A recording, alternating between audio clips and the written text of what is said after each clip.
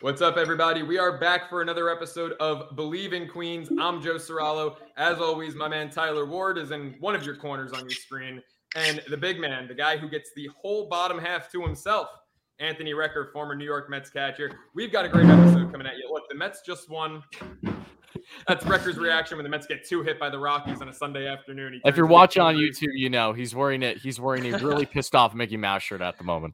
He's got his angry Mickey shirt. Tyler and I are in the Rec fan club. We've got our Get Wrecked shirts, which of course you can get to Get Wrecked at Believe.com/shop. We've got 6 different designs, but who wouldn't want a Get Wrecked shirt with the silhouette of Anthony Recker going yard in the 13th inning?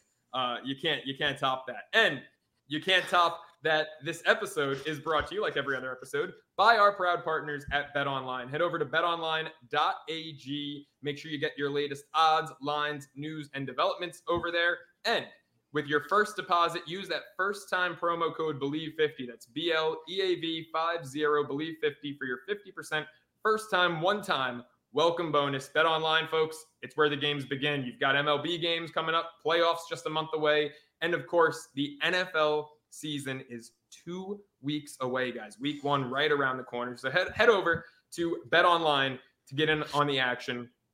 Gentlemen, I'm going to stop and let you guys start talking soon, but we've got a phenomenal episode here. Of course, we got the Rockies recap. Today's game stunk, but we still won 3 out of 4. Dodgers coming to town, and the big news. In concurrence with Old Timers Day this weekend, we've got our first guest of the season. Daniel Murphy will be joining the show momentarily. I'm thrilled. I can't wait to have him on. Rec, thank you so much for pulling this one off, reaching out to your guy. Absolutely. I'm excited to have him on. I mean, Daniel Murphy, the former Rocky, right? That's why we brought him on, because we just played the Rockies. So 100%. We're bringing on the former Rocky, right? Yeah, absolutely. That's why. I'm glad to have. He's glad to do it. I'm excited to have him on. He's got a few things to say about Old Timers Day and the Mets, and it'll be a fun conversation. Well, I want to hear what both of you, before Murph joins the show, have to say about Old Timers Day. Rec, what did you think? Mets pulled off their first Old Timers Day since 1994. Yes, that's before I was born, Tyler too. And it could not have been more of a success. They retired Willie Mays' number in a surprise move that, I asked my dad who works for the team. I said, did you know this was happening? Surprised everyone. He didn't even know. No one at the stadium knew it was coming. Just another check mark for Stevie Cohen. He just seems to do everything right. What did you think about Old Timers Day? It was great. When you talk about the Willie Mays retirement, I mean, they knew it was going to be a packed house. So this was awesome to do it kind of by surprise, not tell anybody. It was a really neat, just extra addition to what was an awesome day. Seeing all those former Mets out there, guys that I'd seen previously in the clubhouse, and a lot of guys that I hadn't. It was really good to see them bring back so many, especially getting some of the original 62 guys and 69 guys. And it was just really fun to see, Cleon Jones and Tommy Aggie. And there was just so many people there that I was had so much fun watching out there on the field. It looked like it was a great time. Of course, the big names, Mike Piazza, Pedro Martinez, and, it's just Dave King. I mean, there were so many people there that it was just really fun to see. And again, just watching those guys all out there on the field, having a good time, having fun with it. Of course, we're going to see Daniel Murphy here in a second, but him being out there with those guys, it was really neat to see literally generation after generation after generation of Met. I didn't grow up a Met fan, but obviously I became one as a player. And so just you hear about all the history, you get to see it on the field together. It was really fun to see. Even Josh Tolley out there doing some catching, getting a base knock, little bunt hit or whatever it was. I don't remember. Oh no, he had a line drive up the middle. That's what it was. It was just fun to see. It was really fun, to get to see those guys be a part of this. And I know from speaking with a couple of them that they all just were treated so well and they all had such a great time there. So big props. I can't give enough to Steve Cohen, the front office, everybody there that kind of set this thing up and really gave these legends their due in Mets history. And they had a great time out there. Yeah, it's hard to pull off a day where everything seems to go perfectly. Everything was flawless. Everything just went so well. And Steve Cohen and the Mets organization really, really managed to pull that off. Tyler, what did you think of the whole day and the events? I think Rec just took, all the words out of my mouth, but I think it, in a nutshell, goes down to Steve Cohen, right? I mean, you can tell that all these Mets alumni that to varying degrees maybe haven't been given the best opportunities in their post-playing career to return back at Citi Field and do things. So you can just tell the type of appreciation that everyone universally had for Steve. They want to make sure that he was in the team photo, all these little things. I just thought it was awesome because, again, to say Steve Cohen has had a drastic impact on this club, not just with the current roster, but Citi Field, the organization, and its history as a whole, and not even its full 2-year span, would be the biggest understatement imaginable. So, again, to see guys like Mookie Wilson, Endy still having in the outfield was awesome. Bart on the bump, and you're seeing everyone and their mother complain like this guy can still throw gas, get him out of here. It looks like they did a quick rush of making him only throw to a couple batters before he was done. But overall, it was just a phenomenal experience. I loved every single part of it. Again, to see these different generations of Mets players to all different varying degrees. Again, some guys that had drastic, long-lasting impacts on the organization, others that were here for a short time, but a fun time, to all universally come together and be a part of something special that will be a consistent thing for the Mets now as we go into years going forward. I think especially with Willie Mays and his number being retired, that was absolutely perfect. I'm so happy what Steve Cohen has been able to do for this club in such a short period of time, and everyone truly looked like that they had a blast. Yeah, it was a perfect event. You know, I'm glad we're talking Willie Mays and the jersey retirement, because I actually have an internal argument with a couple of my coworkers here at Believe, a couple of full-time guys who are actually a little older than me. I'm one of the younger guys at 24. They're like 27, 28. And this group of three in particular, the hosts of the charity stripe, they think that Mike Trout is the best baseball player ever. And you know, I get it. Maybe a lot of people my age, Tyler, our generation, you know, think that way because he's the best baseball player we've seen when he's healthy. But I'm sorry, to me, Willie Mays is the best baseball player of all time. So I know he only had 2 years with the Mets and they were at the very end of his career. But, you know, he was as important to New York as anyone. You know, the Mets do a great job at honoring Jackie Robinson and Willie Mays. And so this was absolutely the appropriate move. Rec, what do you think? Best baseball player of all time? Actually, yeah. Like I had this argument with some of the guys when I was in college. So this is a few years back, guys. This is a couple years ago. You know, this was an argument we had as me and a couple of my roommates, guys that lived next to me in dorms and everything. And you know, they were a fan of the times. They were into Barry Bonds, big time. And this was before anything came out about the steroids. This is actually like right after he broke the records. And at the time I said, to me, it's still Willie Mays. It always will be Willie Mays. It always has been Willie Mays. Look, I obviously didn't get to see this guy play, but I've watched enough of the film. I've seen him out there and I know all the numbers. And this guy literally did everything out there on the field that you could possibly do and gave his teams the best chance to win every time he was out there.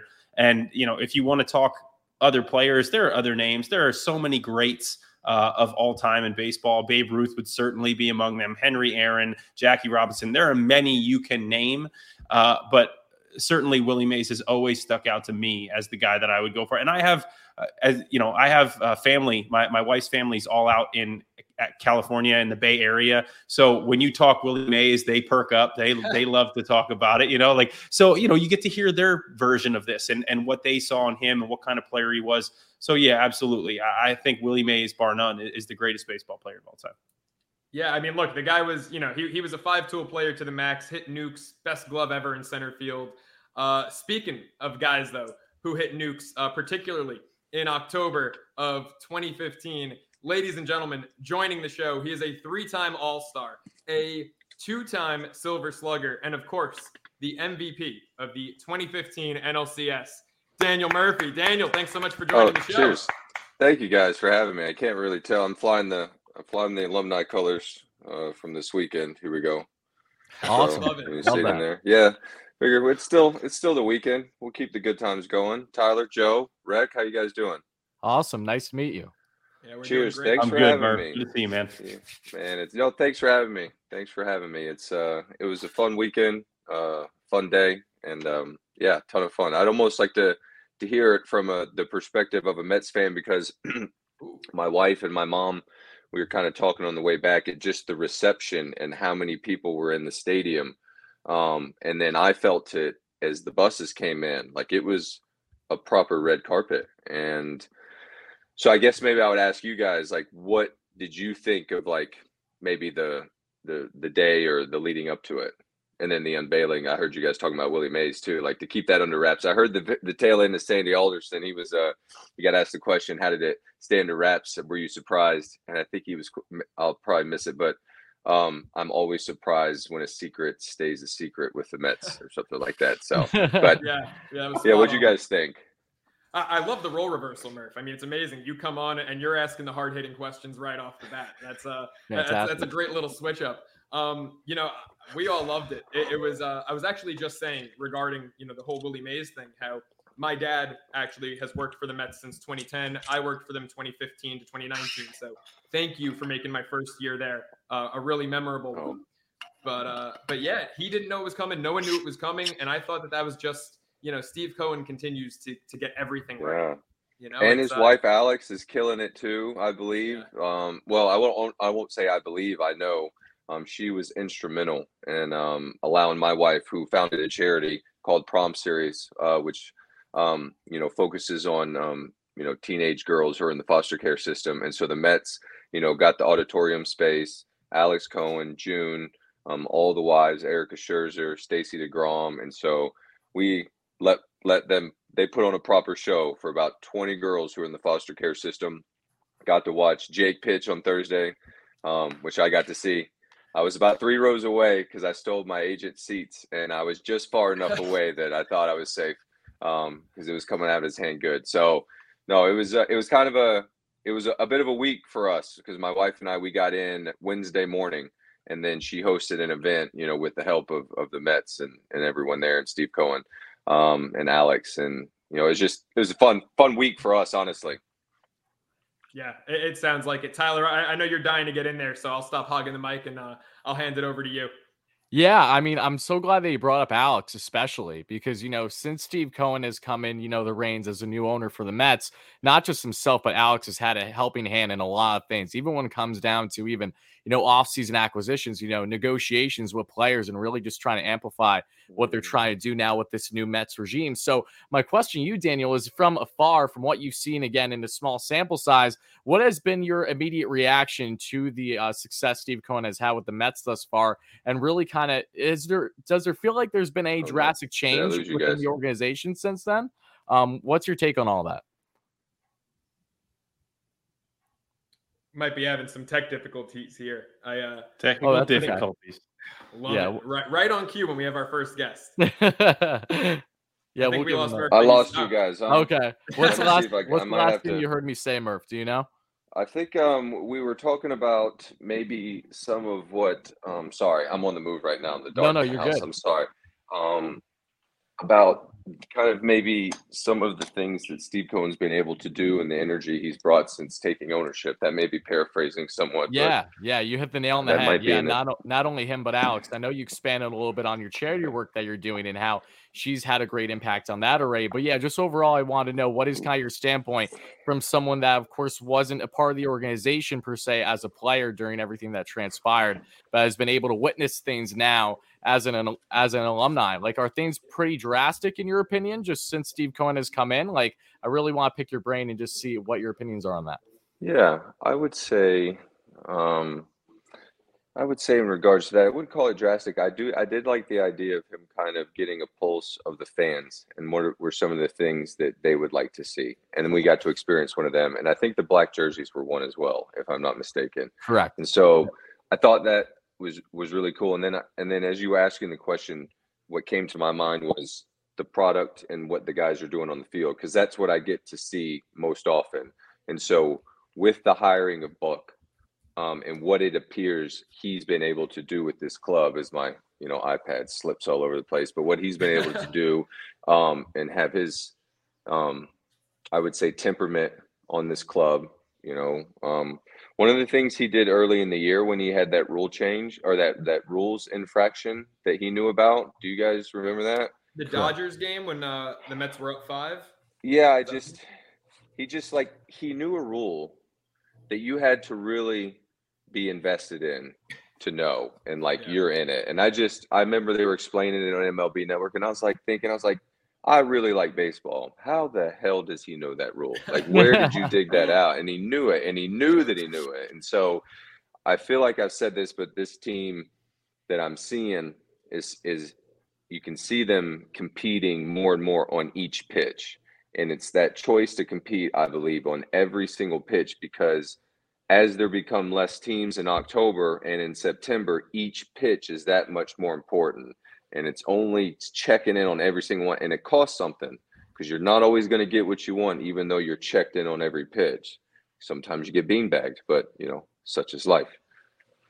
So that's what I've been watching, and that's what they look like. Like, they're competing like maniacs out there.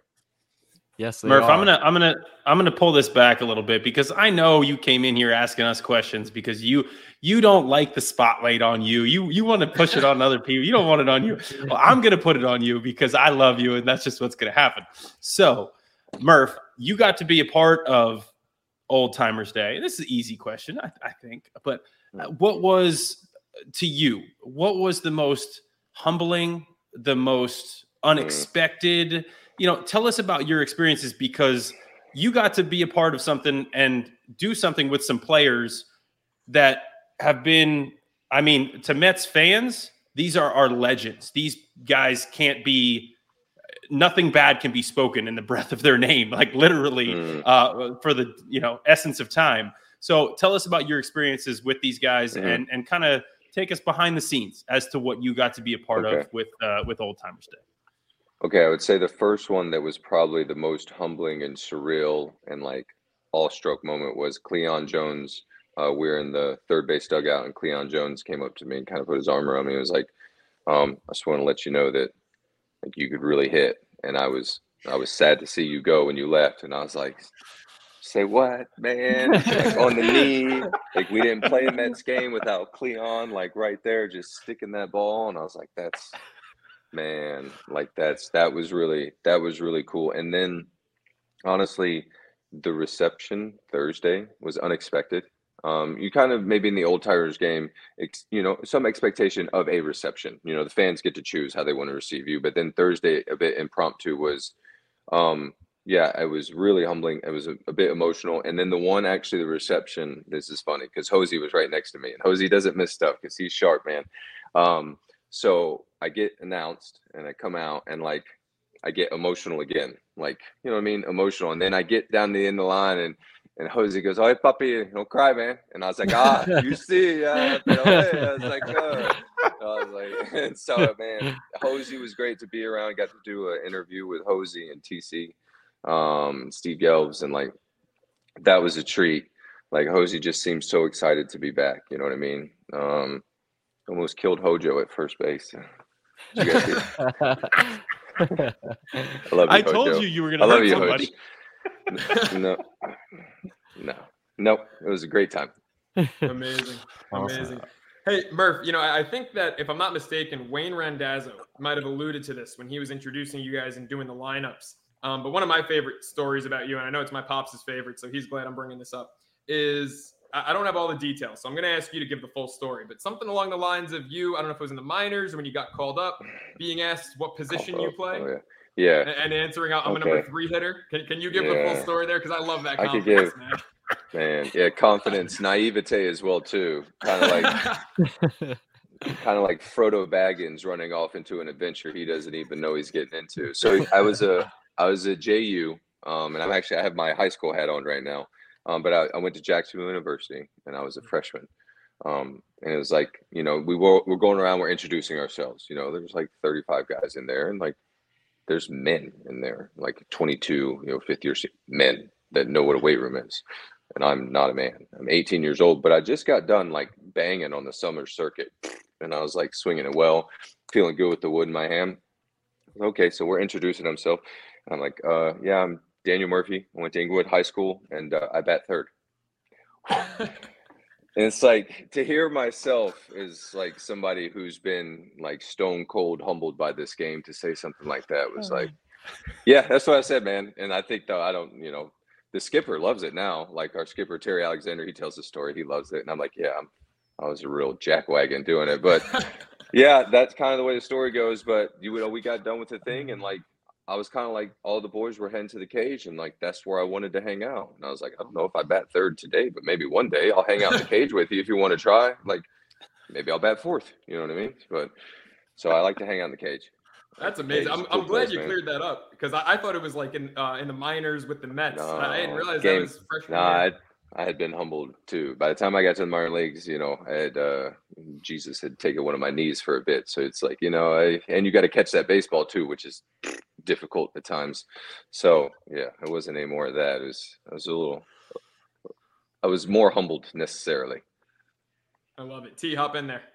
Okay, so unlike Joe, I am more of like kind of a new age Mets fan where like I always have been a Mets fan my whole life. My dad is from Queens, right down the block from Shea Stadium and everything.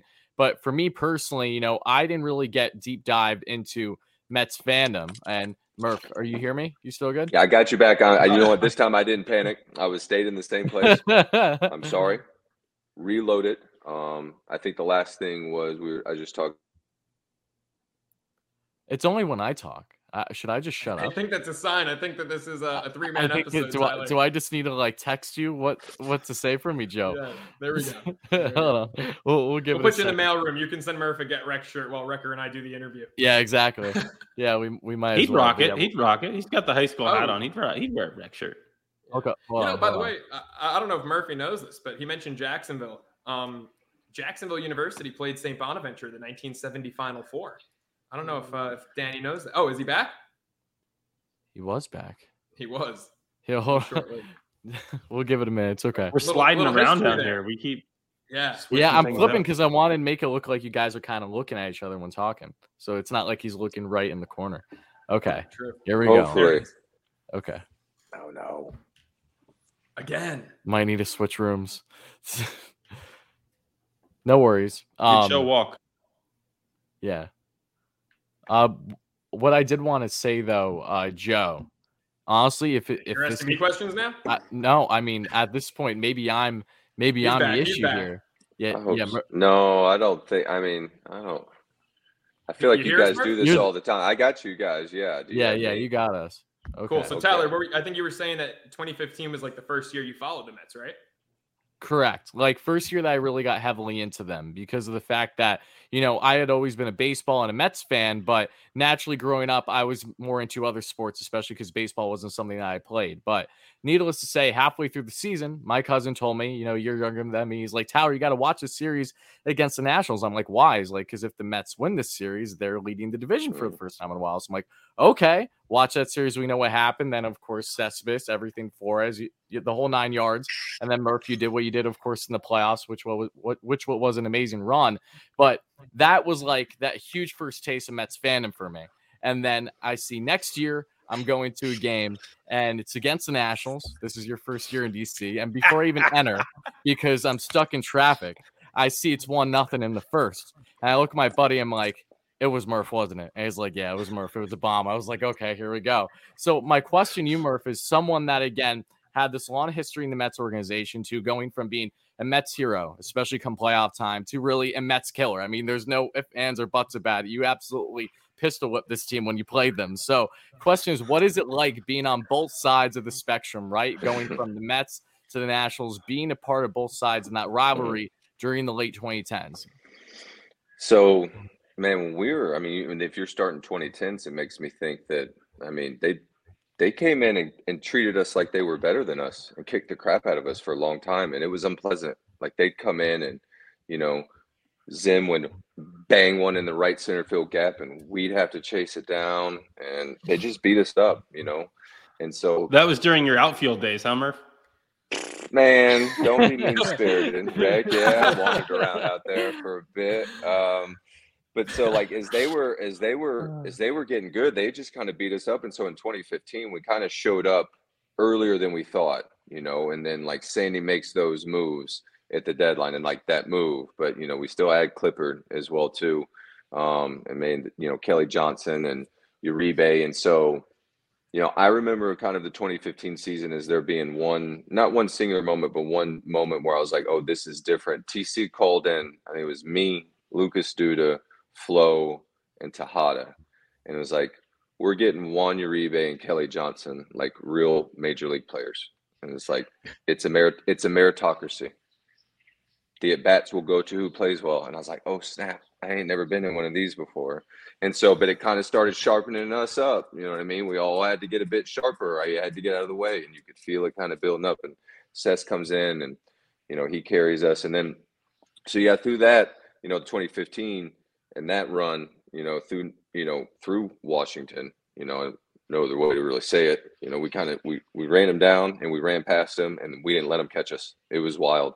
I mean, I remember I said, you know, TC talked about the sweep at home, which I remember how loud the place was, because it was like I feel like we got back and David was in the dugout because I was watching a replay of Duda's homer, and like I'm going nuts, and we're, you know, I'm losing my voice, and David's next to me, and it's great to have him back because, you know, he's working to get ready. And it was after that series we went down to Miami, and I think we took 2 out of 3, and that is not an easy place to take 2 out of 3 from, man.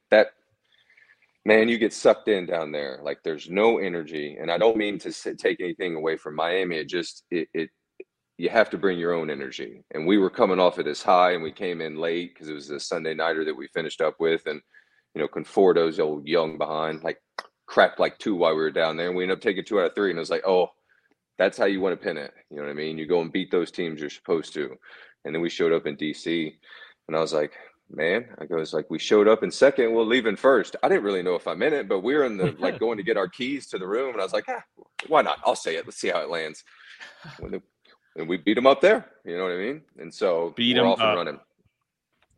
And then 2016, yeah, I swung the bat like well against the Mets. I saw it well. Another statement, yeah. I was kind of, you know, MVP voting or something that year. I mean. Okay, well, so I was actually thinking about this because I texted a good friend of mine who was in DC, Ali Modami, and he was worked in the cage with us, left-handed, worked in Philly, and then in DC, he's out in LA with the Angels now. And I was just thinking, and I actually thanked him because like I can get really detail oriented into things, and for some reason, when I got to DC, what my focus was trying to find every single advantage I could on the opposing pitcher, at least the starter. You know what I mean? Maybe I'd get into the bullpen, but I got into this kind of positive feedback loop where I was fortunate enough to swing the bat early with DC. And then I'd get into some film and I'd watch the opposing pitcher and I'd paint pictures of where I wanted the ball to start, where I wanted it to finish, and where I wanted to hit it. And I just got lost in that world. And this guy would get lost in there with me, and he'd let me ramble like you guys are right now. You know what I mean? I'd get lost in this world. And I did it the whole year. You know what I mean? You know, we had kids and we had a house in DC, and my wife allowed me to do it because I'd come home, and, you know, the nights we needed to talk, we'd talk, and then she'd go to bed and I'd eat and I'd watch the guys out west because I was kind of like, I had already gotten a couple knocks and I was like, what are you guys going to do? Because this stuff is hard, but I got mine tonight. So I'd watch them with this kind of joy of like already having had some success. And that was kind of the whole year, you know, and then we, you know, didn't play as well in the postseason. But yeah, that would have been like the 15-16 kind of front back of it, of the either side of it, just in those 2 years.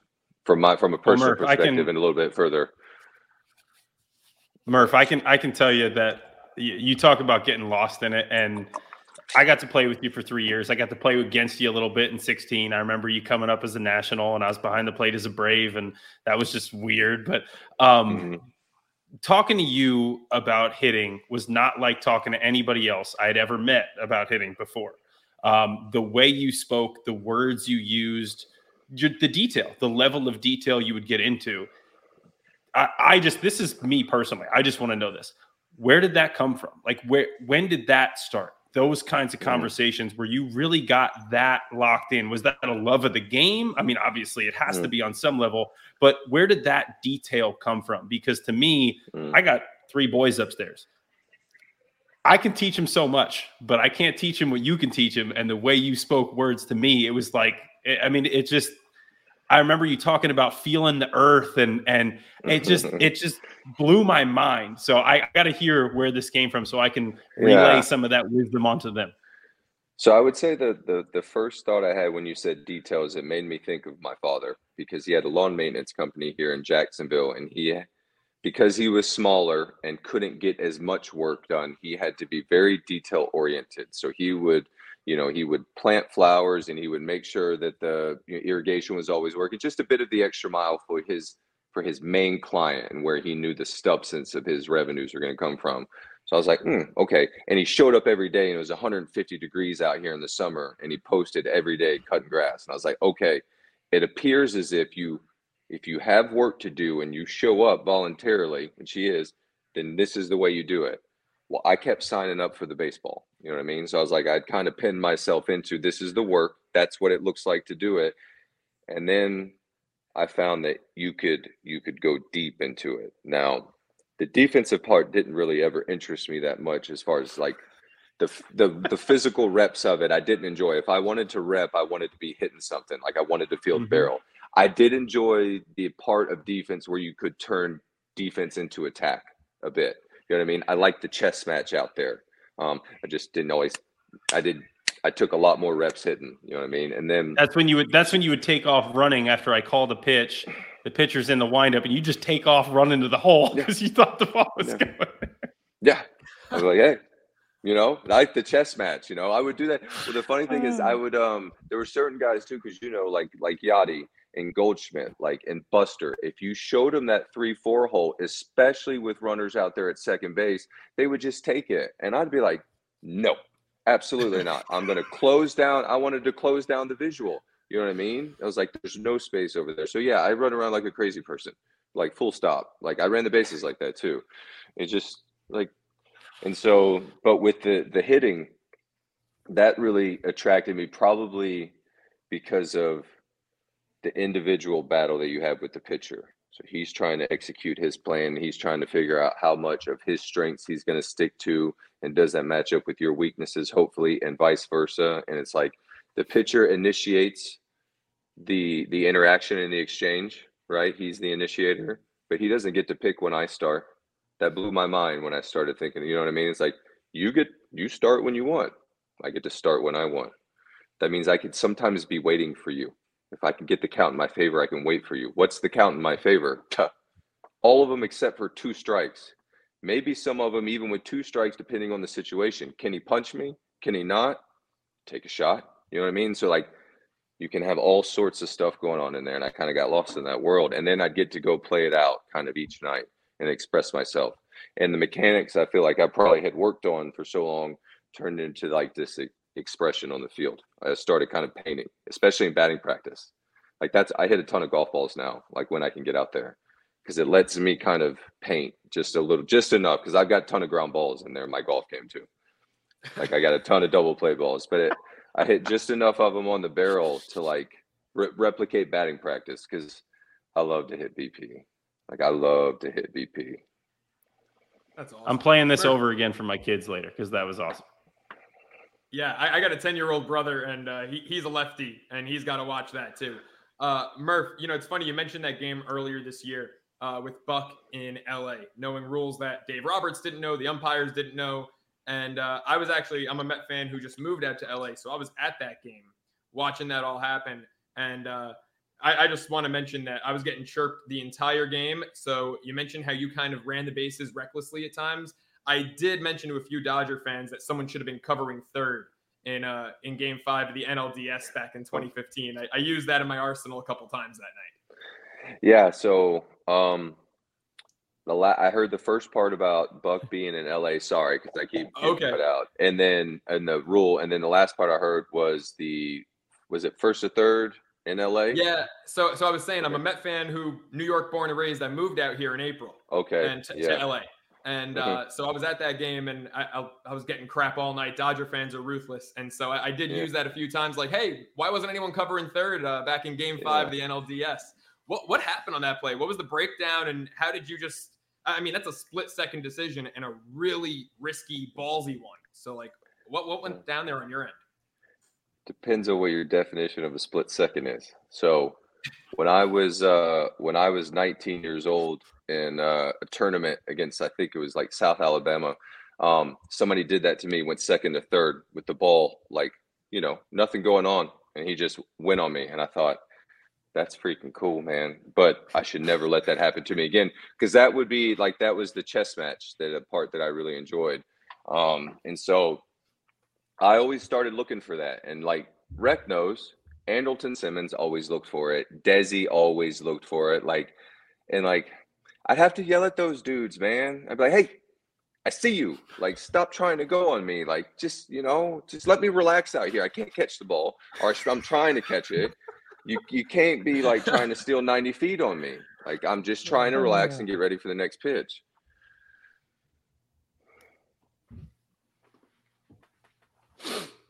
All right, well, we'll catch him again with the second half of that story. Yeah, that's awesome. Shortly, unforeseen stuff. It's technology. It's a blessing and a curse. It's the world we live in, 2022, and you can't bank on it, guys. So all right, yeah. Well, so no, I think I think, and so what I did, I guess not what I did, but in that game, they were doing the shift, and this was the early stages of the shift, and so Duda takes that 3-1 pitch, because I wanted 3-2. I wasn't in motion. It was a 3-1, and nobody kind of knew. And like Gary Cederstrom kind of hesitated, and Duda did one. And so I had been looking for it. You know what I mean? Like I wasn't saying I wasn't looking for it while we get there.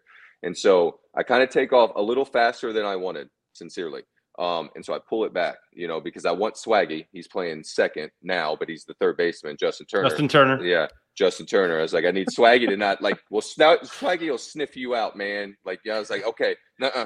So I kind of pull it back, and I feel good heading in. All right. So I'm going, and I'm kind of, as I approach the bag just a little bit, I give a little peek, because I know at this point in my heart, at least with my decision making of what I'm trying to do, I'm not concerned with Justin anymore. He may still get me, but I'm not concerned with him. It's now Zach. I'm looking for Greinke. So I give, because Greinke pays attention too all the time, and so I give like a subtle peek over my shoulder to see where he is, and I think he's frustrated. Maybe he's not as concerned with me as that would deter me from my next movement, which is I make eye contact with Corey Seager. And at that point, like, at least in my heart, he sees like, this is going down and I'm out of here. You know what I mean? And I make a break for it. And well, I'm just like running as fast as I can. And I don't even realize, because I guess in the replay, Tough is like cleaning the base off, like with his foot. You know what I mean? He's like trying to get it prepped for, first and second and whatever the heck's happening next.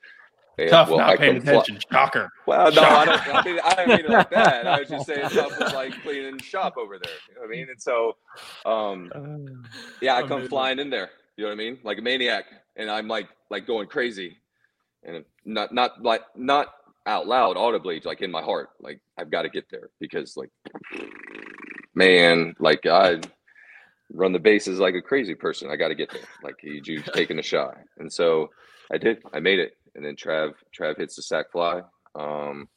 Jake battled so hard that day. Turn it over to Syndergaard. And then Greinke and I played a chess match. I think my third event. We played a chess match. He's a good chess player, man. he's a good chess player. Yeah. I just got to follow up on that, because, you were in one of those zones where everything was going right.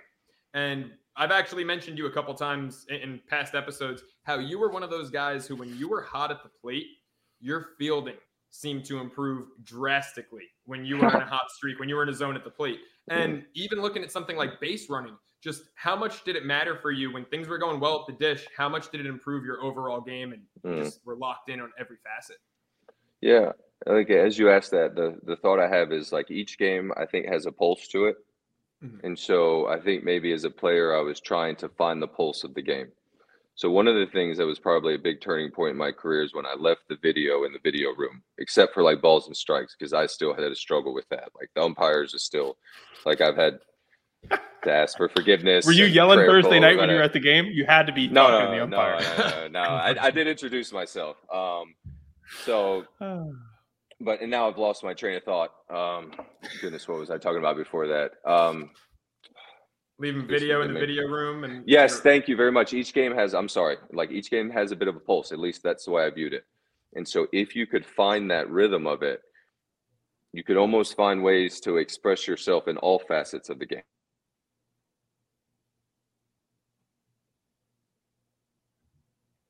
This is just StreamYard at its finest. Oh, yeah. No, we'll give it a minute. It's fine.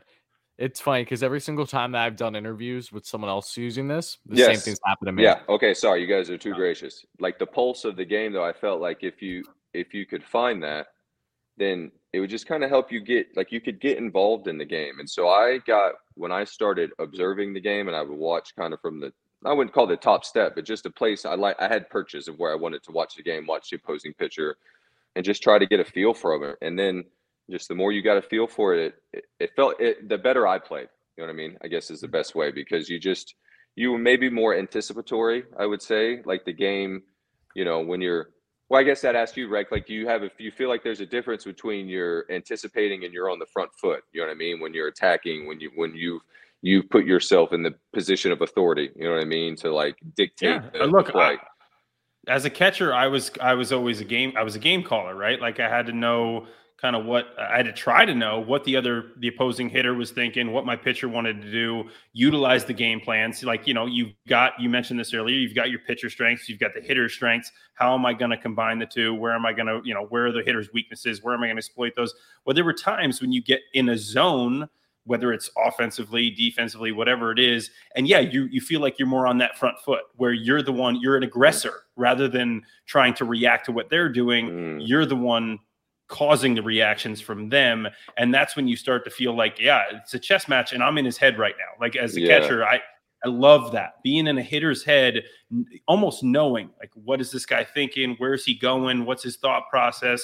And then as the at-bat plays out and you just own him every step of the way. You take him where you want him to go. 100%. You literally just take it felt to me like I was taking his soul, and it was so fun. I mean, well, to a certain extent you are, because you never get that at bat back. So there's a little piece of you that you leave there, and you have to hopefully take whatever you can glean from it with you. That's interesting you say that. So Worth used to tell this story about I think he was taking about Bryce. I think that Chooch had kind of just done Chooch sort of things to Bryce when he was younger, not the Bryce now that's, MVP, but I think Bryce went in there and started wailing away on the helmet. Chooch is Ruiz from Philly. Oh yeah. Carlos Ruiz. We know. Yeah. Yeah. And so I think Worth's up to bat and he can hear Chooch under his breath, just harder as Bryce is wailing away. And it's like, oh my goodness, man. These guys are cutthroat, you know what I mean? But that's like, it brings the best out in us. You know what I mean? It just, because that it's not malicious. It's just like I'm here to find every area in which we can put ourselves in a position to win. And it's like, harder. I got a fun one for you for that, because this is something I didn't even think about it until later in my career. But my first at bat in the big leagues, I'm against the Yankees. I'm in Oakland A at the time. I step up to the plate and Russell Martin looks at me and he goes, "You came up with the A's, right?" And I was like, "Yeah." Like you came up through the minor leagues with the A's, right? Yeah. First pitch fastball right down the middle. I took it. And I never thought about it until later. And that was him just going, "Oh, yeah, you're going to take because you're an Oakland A." You're going to give me one. I was like, that little, I did like literally years later, I was like, wait a minute. Unbelievable. Like they're looking for any little ad, get in your head. Like, man, come on. Like, that's not even fair. What are you doing to the kid? Let's go. I was like 27 making my major league debut. Give me a shot, guys. Come on. That's crazy. I love that at the same time. Marty, I was just going to say hop in there, but it looks like Murph might have froze, so it's appropriate. It's your turn. Okay. I don't want to hold you up too long, Murph, but I did want to mention. No, I feel bad. I feel like I've got the cutout and wrecked like the light bulb. That's awesome going off of like that guy figured out I was going to give him a strike. And well, then as you get older and you realize how important strikes are, it's like I think the whole game, it's a fight over the strike zone. It's like, man, just stole one from me for free. You know what I mean? And I had to learn that to know not to give it away so easily. Right. And it took me years after that to figure that out too. That's adjustments. Take a while sometimes for me. It's a hard league, man. It's a hard league, man. That's why I left after the 20th season. Y'all throw too hard. I'll see y'all later. Okay, so I know Joe want to ask this. So Joe, if you want to go ahead, but I was going to mention, Go ahead. we're really curious, especially as Mets fans. You gained to witness Jake, in his early years, of course, and being a part of what he is about to what he is now. We're really curious to see what your perspective is on DeGrom as he's grown over time to being, and biasly we will say the best pitcher in baseball. I know I will at least, and then of course being with Max Scherzer with the Nationals to now not just being on both sides of the spectrum, but them together. What's your reaction to seeing these two type of minds and these talents in the same clubhouse now, and ultimately the type of experiences that you had when you were with both of them with their respective teams? Yeah, I would say thinking about Jake, because I was fortunate enough to be there when he got called up. And, one of the things I remember about him is just like he's so athletic. He's so athletic. He played shortstop at Stetson, which is just down the street here and I played against him at JU. And so he didn't really start pitching until his junior year. And so, he ended up having, so I kind of knew him because we had the same scout, Steve Barningham. And so, I was able, and then I was rehabbing as well too when he was down there after he got drafted. He was in the instructional league, and he had Tommy John surgery, and it was almost at that time kind of 2010, and then I will fast forward it to now 2020. It's like that 22, that kind of 10 years where he's gotten that work in. You know what I mean? And then to take it back, I remember when he got called up, just how easy the ball came out of his hand and how much he repeated his delivery. And then not every now and then, he always had good at bats. And then when you would watch him run down the line, like he could move, like he would just float down the line, and you would just see, man, like, how does he put his body in this position? Because he's so big. And then now when I see him out on the mound, he's just like this, and it puts everything where he wants, nice and easy, and just unlocks like 100 on you. And like he grabbed 7 punch outs out of the first 9 batters he faced the other day against the poor Rock Show, man. I was so happy I wasn't in there. I was so happy. I can't explain to you. And the thing is I'll say, like, the thing is, just with my eyes, and this isn't taking it, there's nothing to be taken away from what he did that night. It wasn't as sharp as I think he was the first probably 2 starts, maybe, at least the finish, maybe through the zone. And then I went and took my son last year to watch him in Atlanta. When I think he gave up the 3 in the first, where they kind of stung him when they started swinging at the rosin bag, basically, like they decided they were going to hit no matter what. And by the time I think they kind of caught on, it was like 3-0, I think. But then he went and grabbed like 12 punch outs. Like everybody started getting struck out. I was like, oh my goodness. Oh dear. And so like, that's what he's got in him. That's when he was Bob Gibson. Like, that's why I took my son to Atlanta. I was like, man, they almost got rained out, I thought. And I was like, hey, Bob Gibson's throwing tonight, so we're going to go watch him, because that's the season he's having. So, now I think, even Rec and I were kind of talking about it earlier. What does it look like to get him ready for this run? Because that's where they're heading. I mean, that's where they're heading. And so he looked good the other night. And then Max did. I mean, I saw, unfortunately, they lost today 1-0, but I was looked up in the 6th. I think we landed, and it was 0-0, 1 hit apiece. Everybody was ready for the getaway day or day off. I get it, man. It happens. I mean, that's a big weekend for those guys too. There's a ton of energy in the stadium all weekend, and then you got the turnaround, and you got the off day tomorrow. And it's like, well, to say I haven't looked forward to an off day on a day game is, and didn't pay attention to the 5th inning would be a lie. I've done that before. Like, man, I want to get to the off day, man. Tired. You already took 3 from them. It's the bonus game, but you already got the 3. Happens. Rick, you wanna chime in, boss? I got nothing. I'm just so happy to see you, Murph, to get to listen to you just give out all this free knowledge, man. Are you going to be, first of all, I want to thank you for coming on. Then I want to talk about quickly, because you mentioned it early on, the work that your wife's doing with the Mets, with the prom series. I love philanthropy. I love giving back. It was something I wish I did more of as a player. I'm trying to get into it now that I'm past that point. But I want to thank you guys for continuing to do that work, because to me, that's what this is all about. You get to play a game, and you used to say this to me sometimes, that this isn't the real world. Like playing baseball, we got to be a part of something that it wasn't really the real world, but you get to give back to people, and you get to really help people in the real world. I just love seeing things like that. And then finally, and I'm going to bring this up just because I don't know if my cohorts wanted to or not, but I got to bring up one story, one fun Murph story from my time. This might be, it's probably one of my favorite stories, and it's actually not a great story for me, but I'm going to bring it up anyway. We're in St. Louis, Murph, and I don't remember the situation. I don't have that memory you have. I think it was like first and third.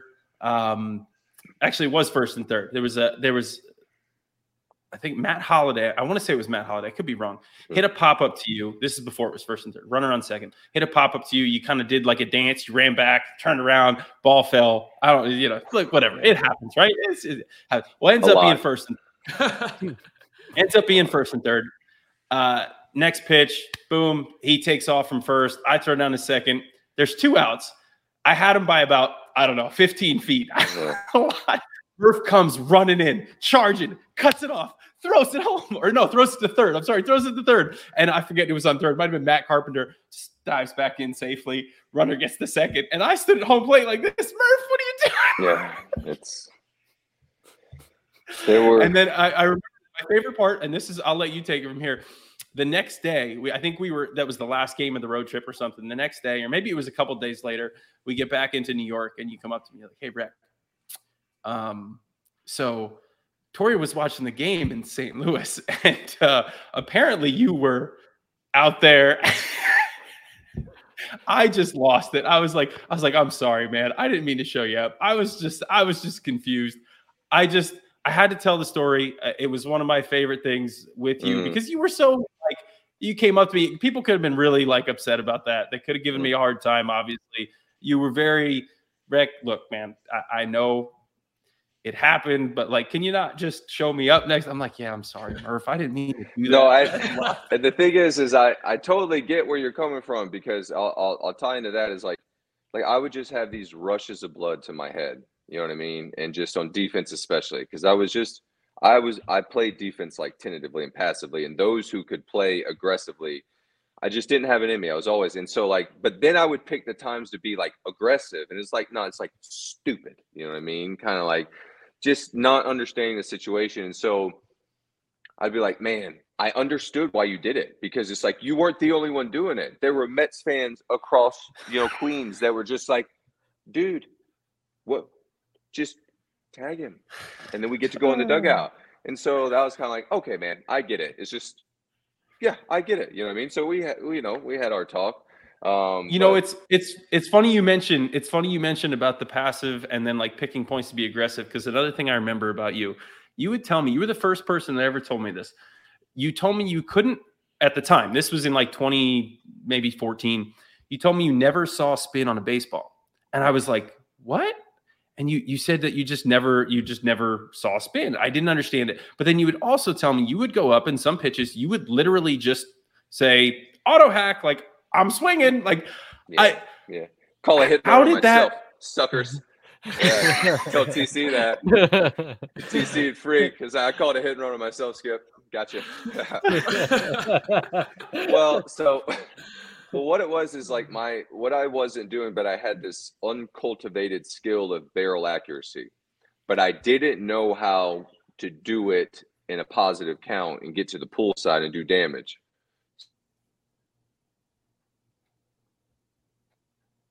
Until he got to Washington in 2016 is what he was going to say. Rick, 2015 postseason. I'll give him the 2015 postseason. Yeah. That's what he figured out. Yeah. So what I would do is I would cheat, because I had barrel accuracy. I didn't swing and miss a lot. You know what I mean? And then what I would do is I would just leverage that the pitcher had to throw me a strike because of the counter of the situation. If he did, I'd get on time. If he didn't, I'd be out, or I'd make marginal contact. And so what happened was the freaking league figured this out, and I started getting a lot of marginal freaking pitches. I was like, this is not going to work. Better shrink that zone up a little bit, because they keep chucking everything at you and you keep swinging at it. And so that's what happened. And so, so it was learning how to get to damage to the pull side on my terms, instead of being at the mercy of whether or not I got strikes. Because I would go in stretches. If I got strikes, I hit. And if I did get strikes, I struggled, because I didn't walk. Rick, you would walk, David would walk, and you guys would take pitches. I'd be like, who takes that? You know what I mean? David would take it, and he'd take his shin guard off and he'd flip it, in his bat. And he just pranced to first. And I was like, who walks, man? No way. I didn't have it in me. I couldn't do it. 3-2 was one of my worst counts. K-Log told me. Wow. He's like, you're almost better in 0-2 than 3-2. You ought to just start taking. That's amazing. Rec, I'm glad I didn't have it in me, though. I'm glad you brought up that St. Louis story, Rec. I was actually going to bring that up after you asked something else and then close it. But Murph, thank you again. You've been so gracious with your time. I do want to ask you one last thing. It's a little more fun, maybe not a baseball intricacy question, but obviously you see what's going on right now with Edwin Diaz and Narco, and it's just making national media. What happens when he comes in the ninth and that song blasts, Citi Field becomes a party, right? I always say that you and Jurius Familia walked so that Edwin Diaz could run when it came to walk-up songs, because when Donzak Kuduro came on in the ninth with a lead, Citi Field was a party, and every time you stepped up and Shipping Up to Boston came on, I mean, that place was just absolutely electric. That's cool, man. It gives me goosebumps. Because we're entertainers kind of by heart. Like, that's what we signed up for. And we just have the part of our entertainment is this common goal that, this organization in group gets to go on.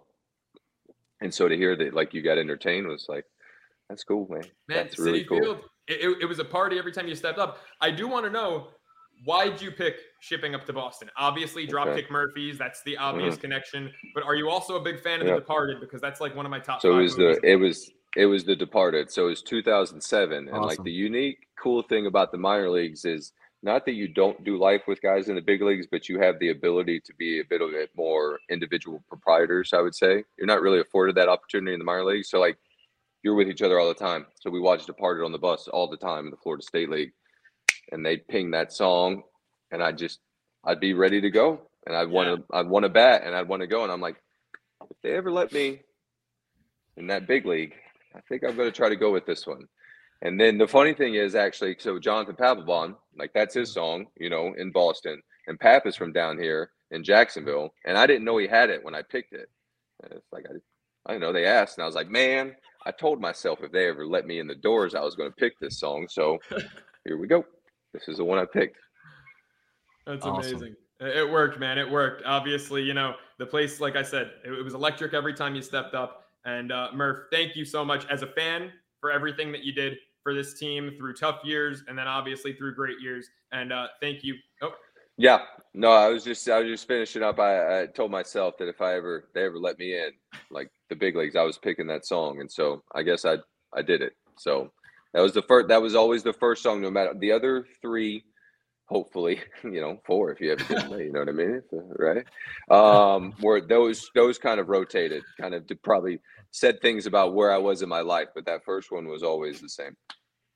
Love it. Murph, I was just saying this when you cut out. First off, as a fan, and I think this is on behalf of, on behalf of T and all the fans watching and listening, thank you for everything you did for this team through some tough years and then obviously through some great years. We appreciate it. You were always a blast to watch. And then on behalf of the show, thank you so much for your time. You were more than gracious with it, and we really appreciate it, Murph. Well, thank you. I appreciate it. Thank you guys for having me. Rex, it's good to see you, man. You look good, dude. Look at you. How sharp you are. I should have tightened it up a little bit. You know what I mean? You look good. Murph, you look great, buddy. It's great to see you. I like the flow. I wish you had the flow going right now instead of the hat. That's what I want to see. Yeah, I know. It wasn't bad the other night. It wasn't bad. It was nice the other night. Okay, so I think I do. So I'm not on Twitter, but every now and then I go in there and check out what's going on. It's kind of like a public think tank. And some guy goes, Murphy's hair looks like Max Cady. And then I had to look it up, and I was kind of like, that's not a bad call. I might have to think about that. So I love it. On that note, one of the best hitters we've ever gotten to watch, 2015 NLCS MVP, Daniel Murphy. Murph, thanks so much. Guys. Thank you. That was a ton of fun. Rec, guys, thanks for having me. A ton of fun. Thank you, Murph. Have a good night, Murph. All right. Yeah. Cheers. I'll catch you. That was a blast. That was phenomenal. Yeah. You never know where conversation is going to go. You never know what's coming. It's just buckle your seatbelts and hold on, because that's how he played, and that's how he does it. That's him. It's awesome. I want to know your guys' biggest takeaways from that. I mean, my biggest is I could have talked to him another 2 hours. Just like he talks hitting, and you're just like you're leaning in. Exactly. Exactly. I've said this about you, Rec, as well, but I texted my brother for like a minute, and he's very excited to be checking out the pod when it comes out. And I said, it should be illegal to be as knowledgeable as what Daniel Murphy is. And he's like, oh, I'm really pumped now to get into it. It's like a younger Keith Hernandez almost. And I wanted to say this to him to really juice him up, but it's like I talk about McNeil and the Keith Hernandez comps. Murphy was that same gap to gap, he talked about not striking out often, just putting wood on the ball even before his power came in his later years with the Mets. And then of course with DC, he was just, a great gap to gap. I mean, he was a doubles machine. It was ridiculous. He was unstoppable. Yeah. But what were your guys' favorite parts or favorite things? I mean, Rec, anything in there that you heard that you were like, oh, that's my first time hearing that from him?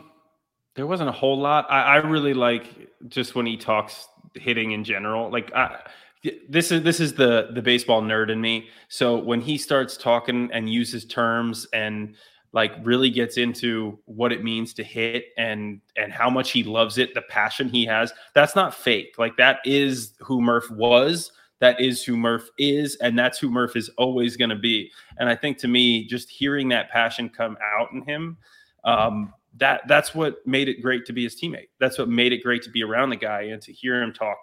That's why I was excited to have him on the show, because it's so apparent. It's so obvious just how much he loved to play the game, the energy he played with it. Like he talked about, not really loving defense but how he would just like, he would pick his moments and he would just go. That was the guy I saw all the time on the field. And I never really understood it. But now, like, as time's gone on and I've continued to talk to him and you continue to, you hear him talk, that is literally just who he is. And to me, I think that's just awesome. It's just great to hear someone who knows as much about the game, has been around the game so much and has given so much to the game and gotten so much from the game. And he'll tell you that too.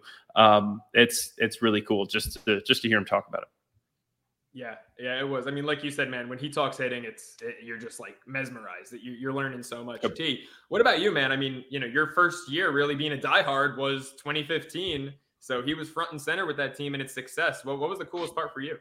I mean, just the entire experience overall. I mean, again, for him to have the type of impact he had down the stretch in the playoffs, to have this personal conversation about breaking down everything about that run. Of course, we've done the same thing with you, Rec, but it's awesome to hear, different players from that same club's perspective, especially someone like his, again, who had that type of impact and just his plate discipline, just something that always mesmerized me. Is more so, honestly, again, as a fan that didn't get as involved with the Mets until around 2015.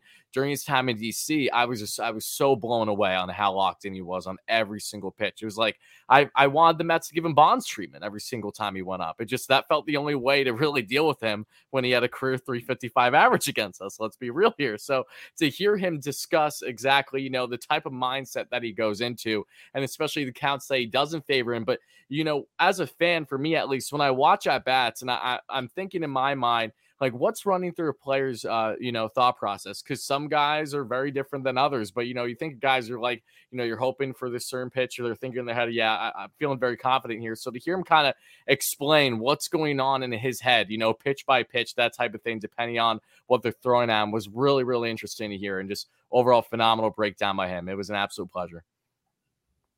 Yeah, no, that was a lot of fun. I will say the one thing I was debating whether or not I should throw in there, Rec. I don't think I told you this. I said this to Tyler earlier today. In the winter of, I don't know if it was 2015 or 2016 yet, but after that season, my grandma stopped by the house one day, and she comes in, older Italian grandmother, like we've all got, and she comes in and oh, Joey, I got you something, and I'm like, oh, grandma, I'm thinking it's like a tray of meatballs or eggplant parm. I'm like, what'd you bring? And she's like, I was just at Modell's getting, my cousin a water bottle, and I couldn't believe they had Daniel Murphy jerseys for $50. I had to get you one. I'm like, oh, grandma. I said, they were $50 because he just signed with Washington. He just signed with Washington. Yeah, that's awesome. That's so funny. That is so great. Jersey for 48 hours.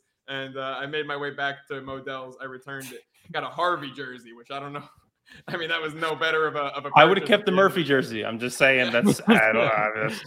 At that point, I'm like, oh, the guy was just nails in the playoffs. Came back from injury, looks great, and then, but yeah, that is it is what it is, guys. Look, we've got a big series coming up with the Dodgers. I mean, the Mets have a cupcake schedule the rest of the way, but this is one of two really big, important series. Obviously, the Dodgers coming up this week, the Braves first games of October. So let's just kind of quickly get into this Dodgers series. We don't need to harp on it too long. Obviously, Murph took up the majority of the show, and that was phenomenal. But looking at this series, the Mets are back in the win column after a 4-6 road trip. I use the air quotes because of 2 games at Yankee Stadium. 3-1 against the Rockies. Should have been 4-0. Obviously, it stinks to lose when Scherzer is on the bump and pitches as well as he did.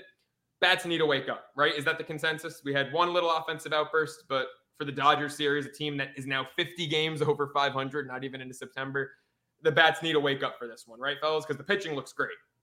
Absolutely. I mean, we discussed it, in depth from our last show, how it feels like that now is the perfect time. You're facing a rock bottom Rockies, right? This is a time for the bats to break out. Alonso had that bomb in game 1. Nice. He had, of course, that walk off of the crazy 7-6 win. But Mark Hanna continuing to be the best extra base hits machine that we've seen over this latest stretch for the Mets. But yeah, it's an offensive thing for this team still. Lindor has been in a rut. He's almost like 0 for his last 20. There's a lot of guys right now that are in ruts at the wrong time. And I'm curious to see. I really am curious because this is a Mets team that should have easily swept this Rockies series, in my opinion, playing as all much bias aside. I think about what the Braves would have done potentially against the Rockies in this matchup. And it's hard for me to not believe that would have been far more lopsided than what it was. So for me personally, I'm looking at this and saying, okay, why can't the Mets come out and do more here? But they need to do it against the Dodgers. And I do hope that, especially with Jake on the bump for game 2, that the momentum, it's going to be different. Citi Field is going to be rocking regardless on the Mets losing their final game in this series against the Rockies. It's going to feel like a playoff atmosphere every single game. And I truly hope that the Mets can ride this momentum now that they will get from the fan base and really put on a show. Because again, not that you necessarily need to make sure you win this Dodgers series, but we know how important every game is down the stretch. The Dodgers are only one of now 3 teams, including themselves, that the Mets play from now until the end of the year that are above 500, and Dodgers are just casually 50 games above 500. I mean, this team went 20-5 in August thus far. Mets went 18-10. So they're nonstop winning. I need to see the Mets provide some offense and the guys that are getting paid the big bucks, starting with you, Lindor. I love you, and some others. We got to get these bats going sooner than later. Absolutely. Rick, what's I think I think the offense is a big point to me. I watched this Rocky series, and look, the bullpen statistically pitched well. Like they didn't give up a ton, right? It wasn't like Lugo actually looked really good. I thought Seth Lugo went out and pitched really, really well. Ottavino got a couple of saves. I still not sold on him, but that's never really going to happen for me. That's just how it is. There's still something missing in that bullpen. I still need to see a little bit more. I am excited to see how it plays out in this Dodger series. You have a lineup in the Dodgers that, you're not going to see from any other team in the big leagues, basically. I mean, this team rakes. You could talk about the Braves, and they're a very good offensive team, but this team 1 through 9 is special. Even if it's Max Muncy, who's having a really down year, he can still do. He's been starting to get hot. There's a lot of things this Dodger lineup can do. What's that? I said he's having as good in August as anyone. He's having like a Goldschmidt McNeil type August. Exactly. So you talk about some of these guys and that lineup over there. It's really impressive. So to me, I have to see not just look. You want to see the starters go out there. Whether it's Walker, obviously he's got to turn. DeGrom's got to turn. Bassett. So we're going to see 3 very good pitchers going against this Dodgers. But I want to see this bullpen. I want to see how they come in. I want to see how they're utilized. Different matchups, what Buck wants to do. Is he gonna kind of show his hand and go kind of all in? Show me like a playoff-like atmosphere in the way that he manages these games, because that's kind of what I saw in those Yankee games. It seemed like it was a little bit different. There was some experimentation going on, and that's what I want to see kind of in this series. What do they do as a team? How do they attack this Dodger lineup? Offensively, look, it's been a struggle, but I think they got almost a pass here with this Dodgers team right now, whether it's Heaney, Anderson. They've both been great. Don't get me wrong. They've both been great as Dodgers. But if I'm a hitter, I'm going, yeah, give me the two lefties. Give me the two guys, that throw 91 to 93, 94. They, don't have a ton of stuff that I'm too worried about. Yeah, last day you get Dustin May. We don't even go there. 99, 100. Somehow that guy gets hit sometimes. Stupid. I don't know how. It's ridiculous.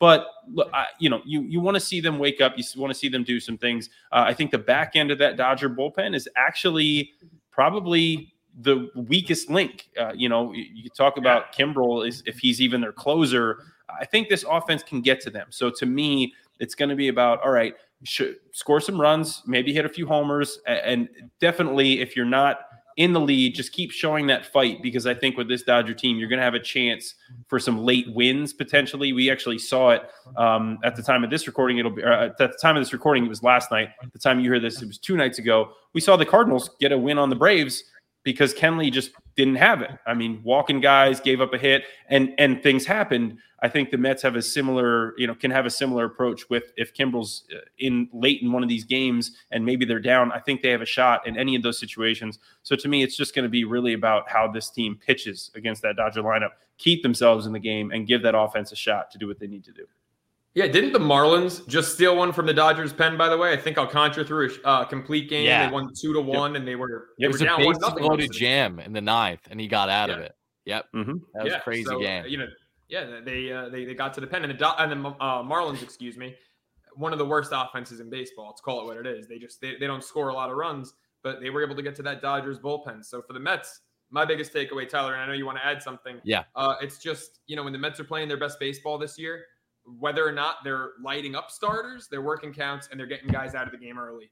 And if you can do that to the Dodgers, I'm very confident in this team. If you can't, if Anderson's going out there for 7-8 shutty like he did, in Dodger Stadium when the Mets played there on that Friday night game back in June, then you're going to have some issues. But get to that Dodger pen. That's definitely probably their only weakness. T, what was up, man? Yeah, I think you hit the nail on the head. I was going to mention, because Rekka, it was interesting for me to hear from you, like kind of how, not that Heaney and Anderson are guys that just brush off, but they're guys that you feel that they're favorable matchups. And for me, as someone that, again, has watched the Mets all year, I don't know how much I can necessarily agree with that. I'm really curious to see. Because they're lefties, you're saying? Yeah, not just lefties, but guys that don't have overpowering stuff. But again, you saw the Dodgers pick up Heaney really quick this past offseason, right? It didn't take them long to get Anderson. And they're phenomenal with their player development with guys that are already veterans established in this game. These are the latest examples. Heaney, again, a sub-2 ERA, Anderson a 2.7. And they're just everyone and their mother that goes on this Dodgers team always blossoms to have career years. So that's the thing for me. It's like, I don't know how the Mets are going to match up here, especially because I think for lefties, I'm curious if Brett Baty is going to start at least one of these games. We saw Eduardo Escobar start his first game back with the Mets against that being in Freeland. 1-0 for 3 left, 5 runners on base. He still looks like a guy, in my opinion, that has an injury to his oblique because he couldn't hit from the right side of the plate originally when he was playing through that injury. So, I'm curious to see if Baty's going to be matched up in that lefty on lefty. But more than anything, Lindor has had great success in the second half against lefties. Let's see more of that. Alonso, same thing, because Pete, something I've noticed with him is he can either have it or he simply doesn't have it against lefties.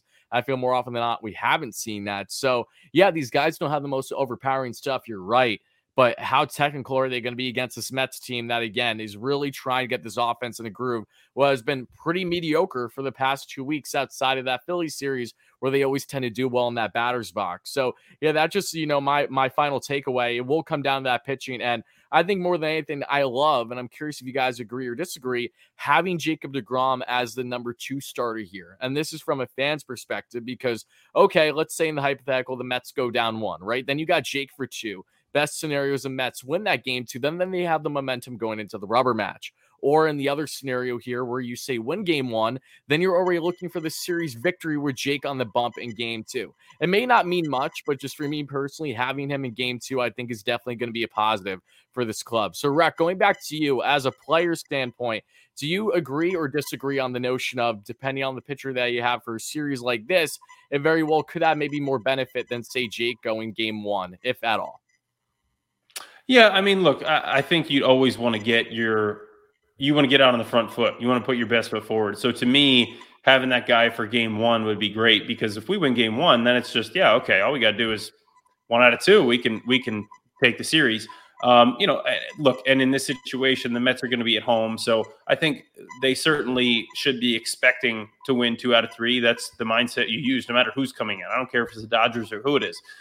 You expect to take care of business at home. So to me, I would love to have him go in game 1. The fact that he's going game 2, it doesn't really matter. To me, this is regular season. I'm trying to win at least 2 out of 3. You win 2. You win the series at home. You split the series on the road. That's how you have a great season. That's all you need to do in baseball. It's actually very simple. It's very easy. When you say it like that, it's not easy to do. But I think this Mets team has everything it takes to compete with this Dodgers team right now. It's just going to be about that Dodgers lineup, man. I'm telling you, they're so good. Freddie Freeman has been otherworldly. Justin Turner has turned it on in the last month or so. And like we said, Max Muncy, you could talk about Trey Turner, Mookie Betts. The list goes on. It's a very good lineup. It's just going to be interesting for me to see how I think Jake's going to be fine. He's going to attack this lineup. We saw Alcantara do it, like you said, last night, 2 nights ago when you hear this, but Alcantara a few days before that in Dodger Stadium got his stuff handed to him by this Dodgers lineup. So we'll see what happens, but I do think, and I'm looking forward to seeing that matchup specifically. To me, when Jake goes, as long as he gets a little bit of run support, I'm good. I don't even care. It's funny. I almost wish he was going. Oh, Joe, pump the brakes. Sorry, you're getting bad audio issues real quick. Yeah, it's okay. It's all right. You want to try again? Let's hear it. That better? Is that working? No, you're underwater, Joe. Yeah, you're underwater. You guys can wrap the show. Okay, that's fine. Unplug your headphones, and then we'll be good. I mean, talk about technical issues. Of course, it happens when we have more. I mean, again, these things tend to happen, but that's fine. Again, this was an absolute blast. This was episode 18. Believe in Queens, guys. This will also be the big series. My birthday's on Tuesday. I thought Jake was going to pitch on Tuesday. He's pitching Wednesday. That's fine, though. So I'm going to be excited to watch that, for my big day. I saw we had some recent birthdays, too, for you. Rec with your family, Joe with your family. That's awesome. A lot of big stuff happening here in the late month of August. But, guys, for Joe Serralo at, of course, Serralo Sports Doc, doing great things with his podcast every single week. Make sure to check him out. And also on Twitter at Anthony Recker. That is Anthony_Recker on Twitter. We're going to make sure we get the handle right. Make sure to check him out for MLB Network and doing great things for Apple TV. Guys, I got to check on Instagram. No way. Wait, is my audio back? Yeah, you're good. Yes. Oh, amazing. I saw that when I tagged you in something today with the preview. I had one of our social media guy at MLB Network, just Billy, what's his name? Billy Lee, I think, just texted me the other day. He's like, hey, you want me to get you a check on Instagram? I was like, sure, you could try, but they keep denying me. I don't know. You could go for it. He texted me back like 5 minutes later with a picture of it with a check next to it. I was like, okay, I guess it's that easy. Look at that. Like, what? That's Billy Lee with the magic touch. I got to get in touch. I mean, there you go. Amazing. Guys, great episode. That'll do it. Believe in Queens. Again, head over to Believe.com/shop. We've got merch. Get wrecked, baby. We'll see you next time out. Oh, that's not it. Thank you for listening to Believe. You can show support to your host by subscribing to the show and giving us a 5-star rating on your preferred platform. Check us out at Believe.com and search for BLEAV on YouTube.